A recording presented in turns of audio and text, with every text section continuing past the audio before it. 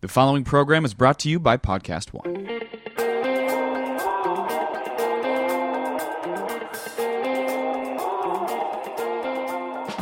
Recorded live backstage, this is Geffen Playhouse Unscripted.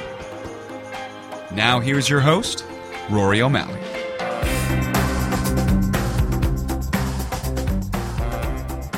Hey folks, welcome to the Geffen Playhouse Unscripted. My name is Rory O'Malley. I am your host. Today our guest is Quy Nguyen, who is a Vietnamese-American playwright and is the writer of the new show at the Geffen Playhouse. Do not miss it. It is called Revenge Song. It is a collaboration with his theater company, the Vampire Cowboys. They are very, very cool. This is very different from anything the Geffen has done before. I would say that it's basically a Quentin Tarantino movie on a stage. You will not want to miss this show, Revenge Song, at the Geffen Playhouse, now until March 8th. Here's my conversation with Quy. Hi, Quy. Hi, man. How you doing? I am so good. I am very, very excited to talk with you because I haven't seen the show yet, Revenge Song, that's going to be premiering here at... It is premiering here, right? Yeah, this is the first time... First time it's ever been done? Ever been done. That's always very exciting. Yeah, and terrifying. And scary, yes. You have no idea if you just made like a big pile of garbage or not. Yeah, but if it's not terrifying, then that would just mean that you didn't care. You know what I mean? True. That is very, very true. Yeah. Everyone's scared of putting something out there into the world for the first time. It's nice to know that even incredibly talented writers like yourself are. Oh, all the time. So it's the first time this has been done, and I haven't seen it, but I read the script, and I can't wait to see how you put this down on paper from your head and put it up on a stage, because it is incredible. It is. I think in the beginning you say it's a kind of like a Tarantino film. Yeah. I mean, that's how it reads. Yeah. At one point, the stage direction is, and now the most epic sword fight that's ever happened on a stage. Like, well, no pressure to the fight choreographer here. No, not at all. Like, I like to push my teams. Absolutely. Where did this idea come from? And tell me about the story. Well, my company, Vampire Cowboys, like we're kind of well known in New York. We've been when we were kind of doing our shows yearly there. Basically, we would do a show, and then directly after we did our show, which was always in the spring, we would then ask our audiences, like, "Hey, what should be our next show? Like, what should be?" We would crowdsource the genre for the next season, and then we'd get all these, like, "Oh, it should be a horror show, or it should be a sci-fi show, or you should do it about this." And then by that fall, I would have written another script, and then we'd workshop it that fall, and then we'd do it again that spring. So it was that was the cycle of things. And at one point, someone suggested Julie Dalboni. They were like, "This is a character that we would love to hear your voice doing." And I've gotten it year after year after year. Like, this is someone you should write about. This is someone you should write about. And was it just the same audience member? No, it wasn't. Yeah, well, you'd think demanding that you do it. But she's kind of a big figure in like the LGBT community as well as as like this sword fighting community and stuff like that.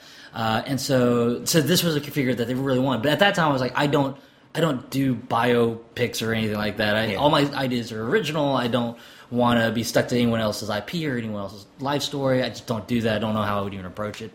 And then in between doing the Vampire Cowboy stuff and this, I'd written another play called Viet Gone, which was just an independent play outside of Vampire Cowboys that took all of the Vampire Cowboy techniques when it comes to stage combat, hip-hop, puppetry, multimedia, and I applied it to my parents' love story.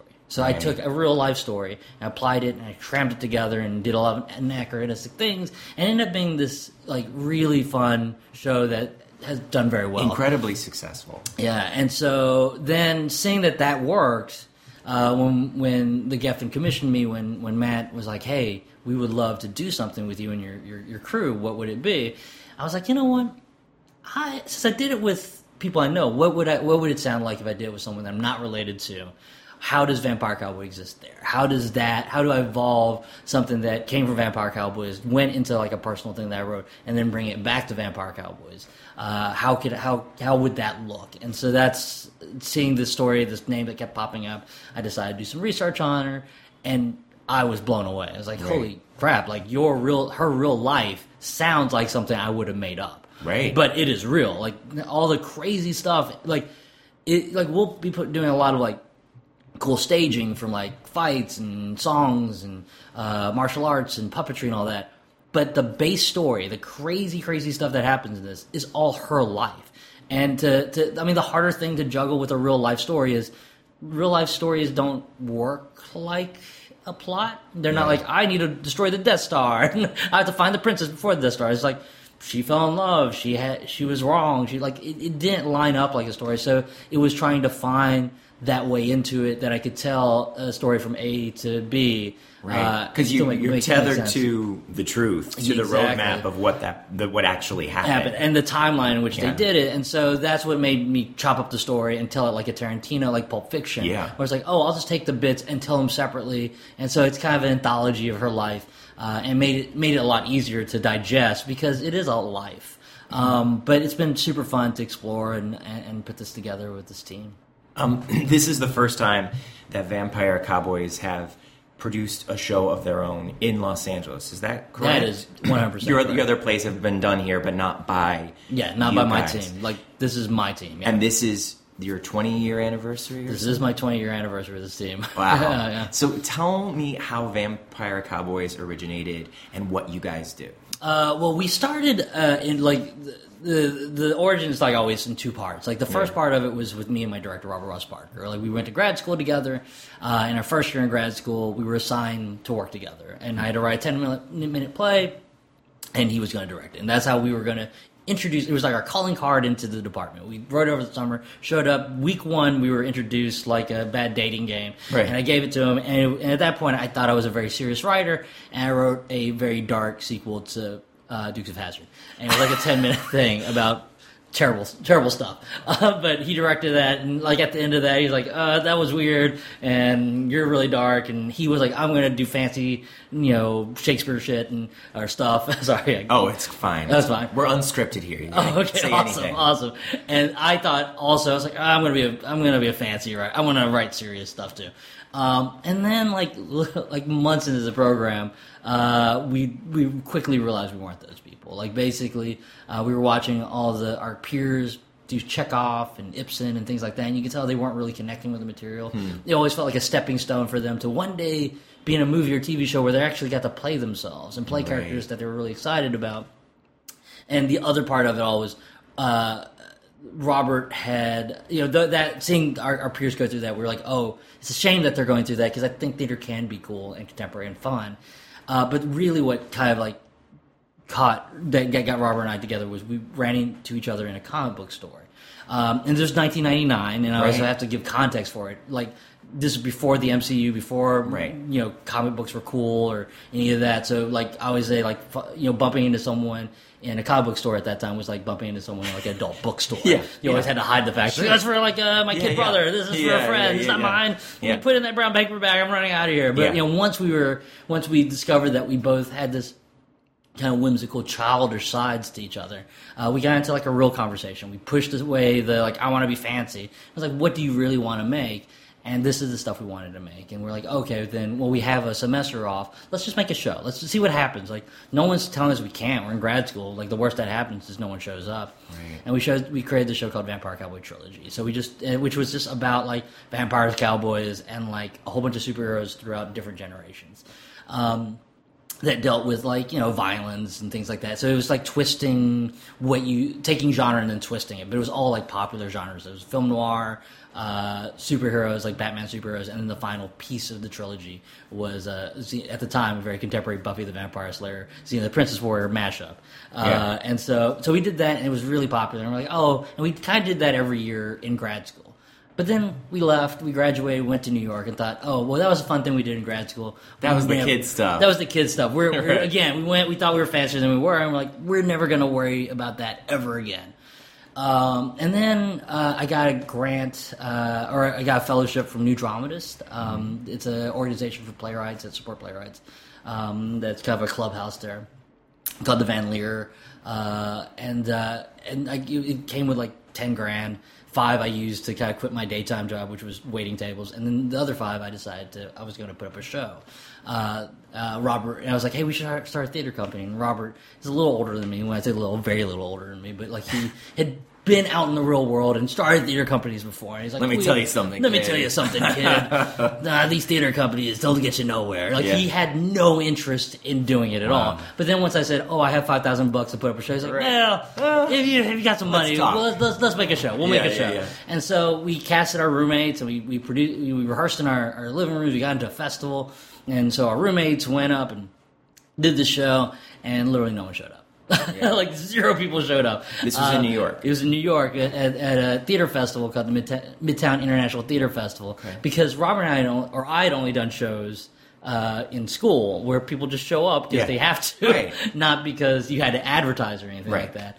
And so the only people in our audience during the run was a reviewer, Martin Denton, with and his mom Rochelle, and then this one person who I had met because I had rented a rehearsal studio from her while rehearsing, Abby Marcus. And she came and saw the show, and she was the only one there, and she was like, oh, wow. She actually really liked the show. She's like, you guys are good artists, but you're terrible producers. Well, I'm studying to be a producer. Why don't you let me take over your company or give me what you have, and let me produce you guys, and you can be the artist that you want to be, and I'll just produce you, and I'll figure out a way to get us an audience. And that's what she did. She then immediately sat me down and was like, what makes you you? What are the things that excite you as an artist? And I made a list of what I enjoyed and loved and all that. And at that time, Vampire Cowboys had this really generic mission statement that was like, we're trying to be a cutting-edge theater that, services a new audience or something like that. And she laughed at it, and it's like, that's every theater. Yeah. Every theater's trying to be innovative and trying to get a new audience. What makes you special? And so she kind of pushed me, and I was like, this is, I like superheroes and comic books. I'm trying to make superheroes for people that look like me and LGBT community. Like, that's the stuff that makes me excited. And she's like, you're a geek. I was like, well, that's a mean way of putting it. It's like, no, but that's kind of your thing. You're like we could be a geek theater. I was like, what's that? She's like, that's just something that I'm making up. We're going to call ourselves geek theater. I was like, cool. Everyone's going to mistaking it for Greek, right? They're going to think we do Greek theater. She's like, okay, we won't call ourselves geek theater. We'll call it, and so we became Vampire Cowboys. We had a name, but it was always like Vampire Cowboys, like #1 geek theater in America, because we were the only one. So that made it really easy. Before nerd culture was before the nerd cool culture. Thing. And this was the funny thing that happened. She basically kind of took all the stuff that Robert and I was doing and gave us a title and a mission and kind of figured out a way to organize us. And then she did one small thing that kind of changed our lives, which was she invested $2,000 of her own money to get us a booth in this small thing that was coming up in New York called New York Comic Con. Right. And right when we had a booth there, she kind of looked over and there was an empty stage. Like, what's that? Asked the organizer, what's that stage for? I was like, well, that stage is for our speakers, but we don't have very many, so it's kind of empty all the time. And Abby's thing was like, could we put stuff on it? And they're like, sure, we would love to have entertainment. And she was like, well, what we're going to do, she called me up, was like, get all our, it's very base, but she was like, get all our female actresses that are cute, we'll throw them in cute costumes, and you're going to choreograph kung fu fights, and that's what we're going to do all day. When people see it, it's like, we're Vampire Cowboys. And that's how we got our first audience. Wow. But that was also at the same period when geek culture started to explode. Yeah. First Captain America came out, first Iron Man came out, Batman by Christopher Nolan came out, and suddenly the tide started shifting at the same time that we came into existence. Right. And suddenly people were like, I'm happy to tell you that I'm a geek. I'm happy to tell you that I love fights and serialized stories and things like that.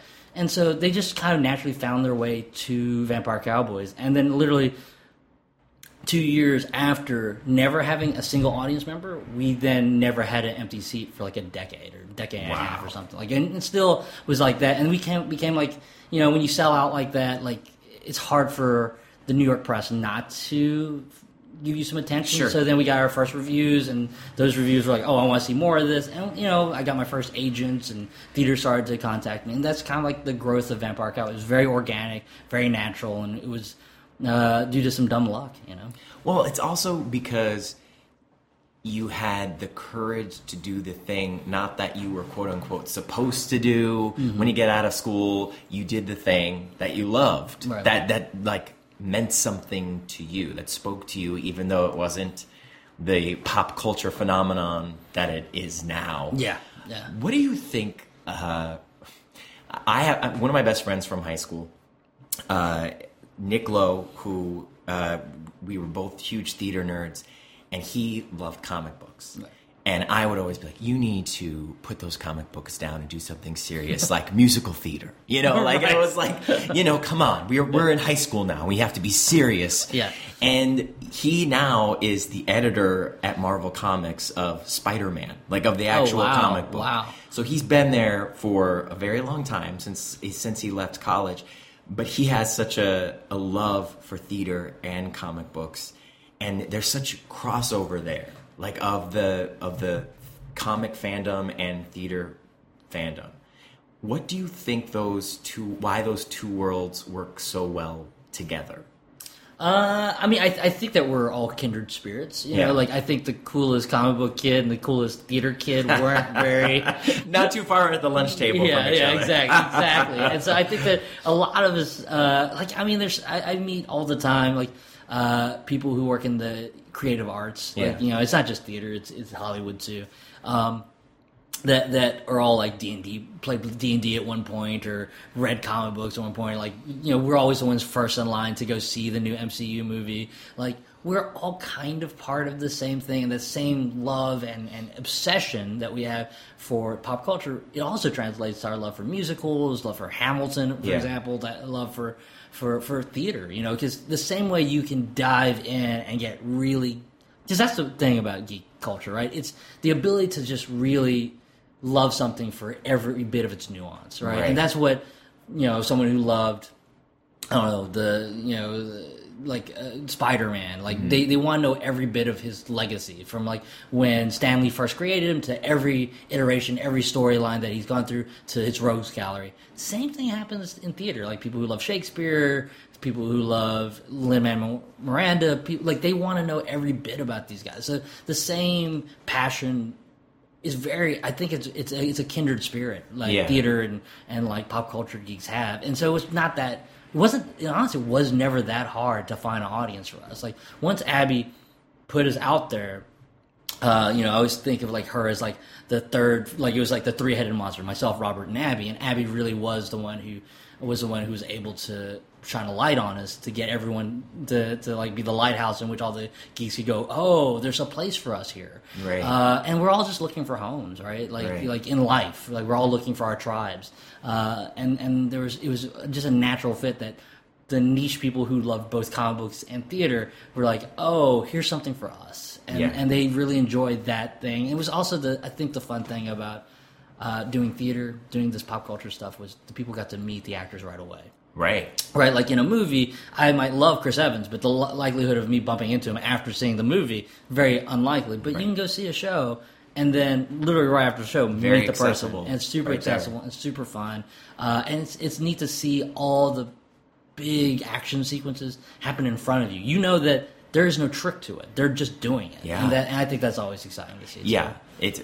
There's something so electric about doing live theater, whatever the genre of that theater is, but to have a fight sequence and to have the kind of action that you have in this script, in this play, Revenge Song. I mean, I can't wait to see how you guys do it. We may be terrible at it. I'm very confident that it's going to be fantastic, but it's also like anything can happen every night. It's like that's why you have to rehearse even before every show. There's like a fight call. Yeah, I mean, it's going to be exciting. It's very different for the Geffen to have this. I can't, like as I told Robert, I was very clear to him. It's like, if we do this show on the Geffen stage and people are like, oh, good for you, you got a show at the Geffen stage, we have failed. People need to be leaving this house going, I can't believe the Geffen Theater let you do that on their stage, because I think that the same mischievousness, the same kind of ambitions that we had as a downtown theater company in New York has to exist on that stage right now. And half of that is being a little outrageous, seeing how far we can push it, and we'll see how it plays. We're also couple decades older than we were, so we'll see if we don't all break. Wiser. You're all we're wiser. Wiser. That's what our bones and muscles think. Yeah. Well, let's talk about the other part of this show that's really exciting. It's a musical.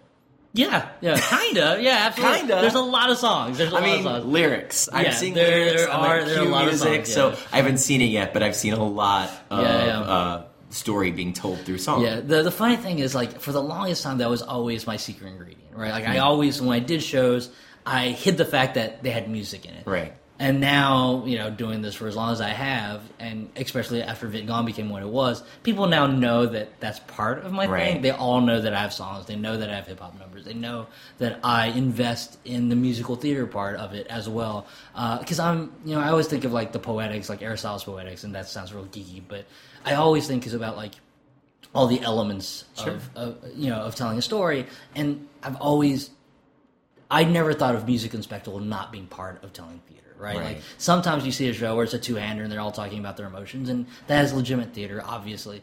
But I'm always like, but for me, what makes theater fun is using all the elements, using the spectacle, using the music, using dance. That those are things that I often think that people always think that when doing something that's realistic or poppy, you kind of want to get away because it makes it feel unreal. And I was like, well, I don't show up to theater to make it. I don't want a real experience. I want to escape. I want you want fantasy. I want it heightened. And honestly, that's what makes me love it. Like, I love, I keep using Hamilton because it's like the biggest show ever, right? I love Hamilton because of its heightenedness. Right. If you just did it completely like straight with like people talking in colonial English, I'd be like, oh, great. I kind of don't give a crap. Right. But the fact that it is what it is, using hip hop, using music, using dance, it literally is the reason why I go to it over and over again as a piece of inspiration. Right. Well, I mean, you can, these stories, especially historical dramas, the story is what it is, but sometimes it takes a different person telling it to get it to come across to a new audience, to have somebody finally hear it. It's not just about the words, it's how you use them. And, verse to me always draws me more into a story, whether it's sung or not, like hearing some kind of rhyming scheme. Well, I think it's I remember, I forgot who it was, maybe it was Josh Whedon or something. I remember seeing it, like an interview with him, and he was always like, oh, the cheapest piece of spectacle is just really good dialogue, is the words. And if you can make them sing, like verse, like it's just a piece of cheap magic that you can have beyond just like, I'm trying to do literal magic sometimes on the stage, but that's just one of the quickest entry points to go, oh man, I wish I could speak that smoothly in life. Right. Let's talk a little bit about the show that you brought up that's autobiographical, Vietgone, and where you came from.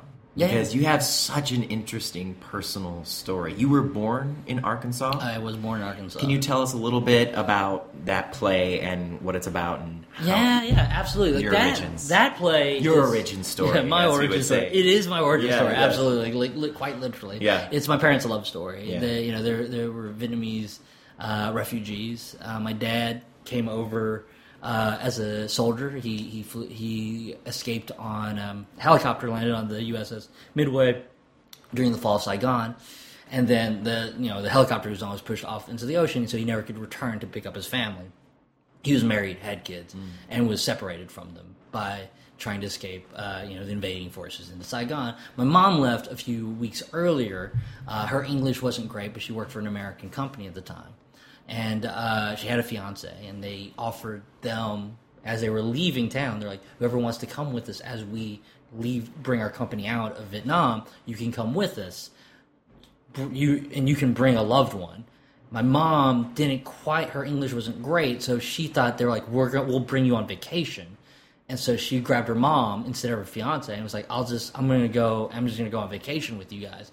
And then when they landed in Wake Island, which was kind of like the port before you came to America, they're like, oh, you've escaped. It's like, what do you mean I escaped? Right. He's like, no, that's it. And so she was separated from fiance.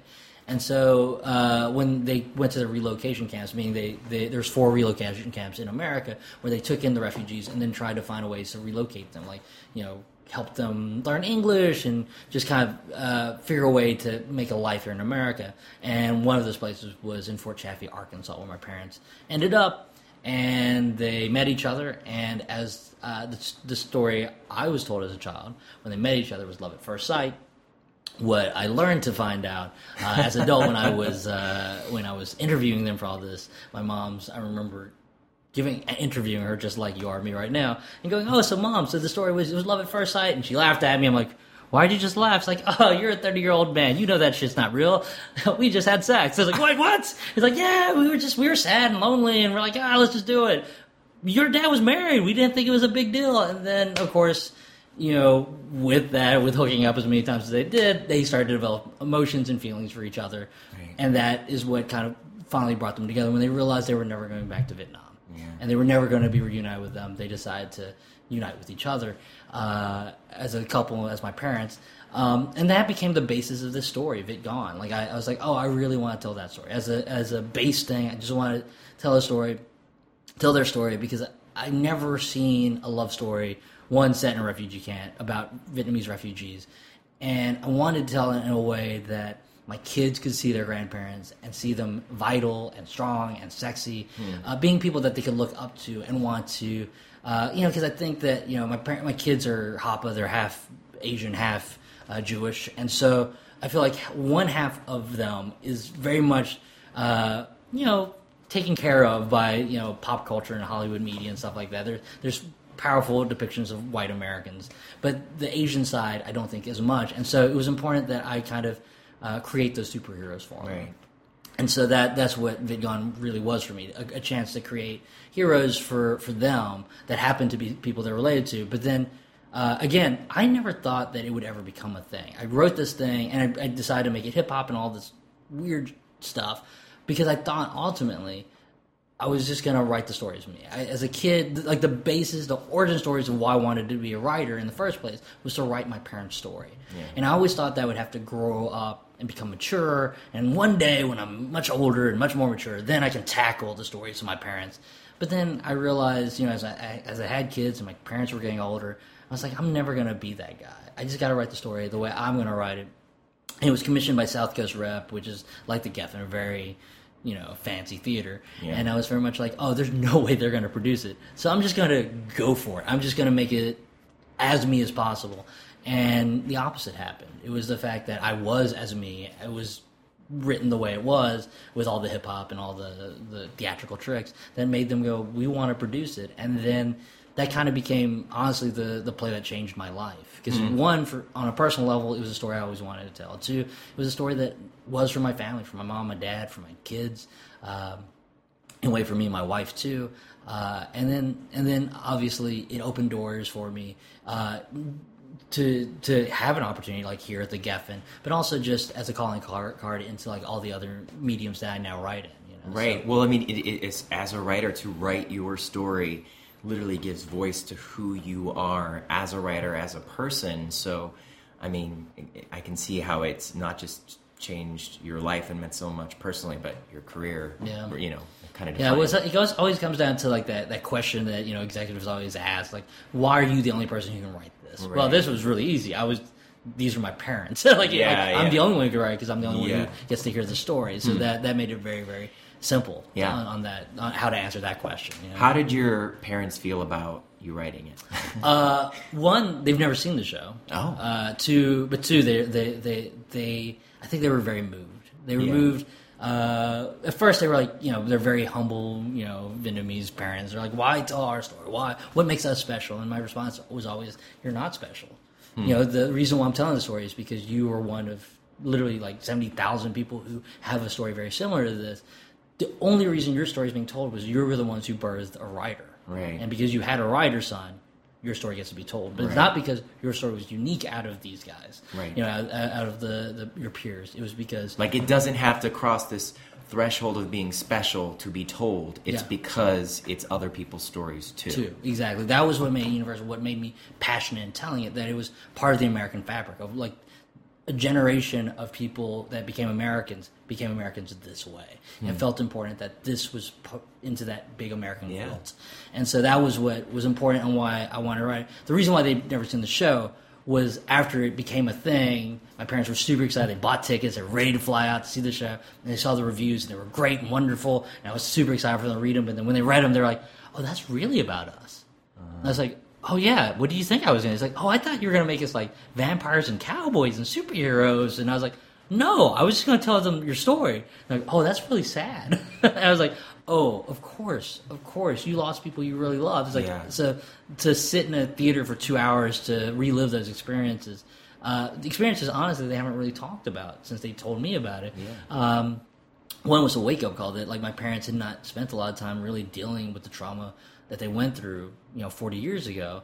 But also that, that I had not even considered it, because I just assumed, like, because it had been 40 years, they had, like, gone to therapy or something at some point. And I was like, oh, no, culturally they wouldn't even consider that. Yeah. So it also opened a doorway for me to talk to them about it, for them to talk about it finally. Now they love telling me stories about that period in their life, but for the longest time they would never. So it has been really good things, but they still, they have the play. It's sitting there in, their house. My dad's like, I'm planning on reading it. I'm like, but he loves reading the reviews. He loves seeing, like, the different productions across America. Thrilled for your success, but absolutely. I think the biggest thing is they love seeing the actors who portray them, like more than anything else, because, like, because of how the characters, how I've written them, they're, the guy's always like. It's always like some screen, like very pretty guy, like Raymond Lee played him here, very sexy dude, and my mom is always played by some gorgeous like actress, and they're always like, "Ooh, that's who we are. That's who I look like. Look at me now." And so they always take it as if this is like past pictures of themselves. I'm like, great, but Dad, that guy's like 6'1". You're 5'6". That's not really a true comparison. Shut up. In my mind, I'm 6'1". I'm like, gotcha. Let me ask you though, did you write it thinking that they would see it? I did. Yeah. Was that hard? Like, how do you do that as a writer? How do you put things to page and not think about their reactions to it? The truth is, like, the very first thing I ever got produced professionally was a play that was about my cousin's journey to America. And I wrote it in grad school. It got produced off Broadway, but I was a grad student, and I got a lot of notes, and, I was like, it's weird that the protagonist is so young, maybe you should bump up their ages. It feels like it needs an antagonist, because, he's just kind of like, so I basically reshaped the story to a story that didn't resemble my cousin's journey at all, like, unrecognizable. But then the other thing to it was, they're like, there's a lot of humor in this, maybe, it's about people who get lost at sea, trying to escape, a wartime Vietnam. Maybe you don't do that. So that made it very, very serious. And it was produced in New York by a very reputable company, Mayi Theater, and it did well. There was definitely those who really, really loved it, but the people who didn't were my parents. Like, my mom and dad went and saw it opening night. We had a standing ovation, and everyone was having a great time. And I look over to my mom, and I could tell she was just utterly confused. And I assumed she was confused because the story had made some poetic licenses, so it wasn't exactly my cousin's story, but that really wasn't it. And I was like, what is it? It's like, it just doesn't sound like you. I was like, Mom, you never read anything I've ever written. Why? How do you know what I sound like? It's like, I know who you are. You are funny and rude and surprising and mischievous, and you're all these things. And yet, when I look at that stage, none of that is up there. Zero, none of it is up there. Like, it's like you trying to act like a grown-up, and that's not who you are. Wow, and Mom. that was my mom, and that kind of, and I, in a negative reaction to it, was like, well, screw you. I'll make some shows, and I'll be me. You tell me if you. Yeah, and that became Vampire Cowboys. That was part of like what made Vampire Cowboys so bold, was a reaction to my mom's. Like, some of our big successes are proving our parents wrong. Yeah, it was just in spite of, right? And so, but then now she's super excited because, like, every time she sees like a show of mine that's not one about her or something about it, she's like, "Oh, that's my kid. Wow. That's the person who I raised. That's the person I knew my whole life." Who does know you, like. You know, I mean, a lot of parents would just say, like, if it's successful, if people are standing, then I like it too. Right. To be able to know you that well and be confident enough to tell you. Well, I mean, I think that's an immigrant thing too. Like immigrant moms in general. I mean, especially Asian immigrants are very blunt. Yeah. You know, like they're not. You know, so they're very much like, oh, I don't like it. You know, right. And so you know, they're like, oh, you got fat. And like, I know. They've been through enough to like not beat around the bush. Oh yeah, there's no like they don't have to be polite. Yeah. Like, they've earned the right to not be polite. You know? Right. I really want to see that show as well, but I'm so glad that you are doing a revenge song here. The script is incredible. Your writing is incredible. I'm sure there are going to be people who are talking about it after they see it. Whether they say they can't believe the Geffen allowed you to do it or not, I don't know. But they're going to be talking about it. And I think that there's a lot of great theater that's happening in this building, and this is such a great departure from the norm, and it's pushing boundaries. Clearly, you and Vampire Cowboys have been doing that for 20 years, so we're all in for a treat to get to see what you guys do on that stage. Thank I'm you. Really, really excited about it. So thanks for talking with absolutely. me. Thank you for having me. This was great. Yeah, this was a fun time, man. Is there anything else you wanted to add? No, come see the show. Oh, yeah. No, they will. If they're listening to the Geffen Playhouse Unscripted, they're coming. All right. So good. That was my conversation with Qui Nguyen. Thank you so much for listening. And remember, go see Revenge Song at the Geffen Playhouse until March 8th. And until then, please subscribe, rate, and review the Geffen Playhouse Unscripted, brought to you by Podcast One. Thanks for listening to Geffen Playhouse Unscripted. Be sure to download new episodes every month right here on Podcast One, on the Podcast One app, or on Apple Podcasts. And don't forget to rate, review, and share.